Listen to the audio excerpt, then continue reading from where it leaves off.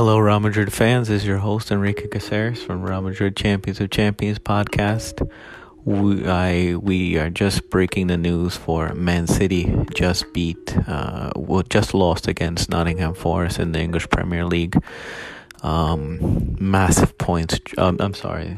It's a draw. 1-1 it finished. They were leading with a great goal from Bernardo Silva.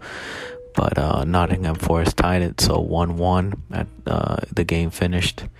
Pep frantic on the sidelines, Haaland complaining about fouls.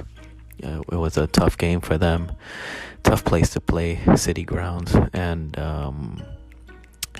Manchester United drops 2 points for the title race, viable points that was needed.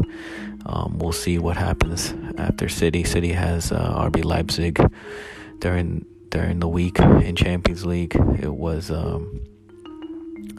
these were crucial points, and Arsenal showed resilience on winning 4-2 after being down.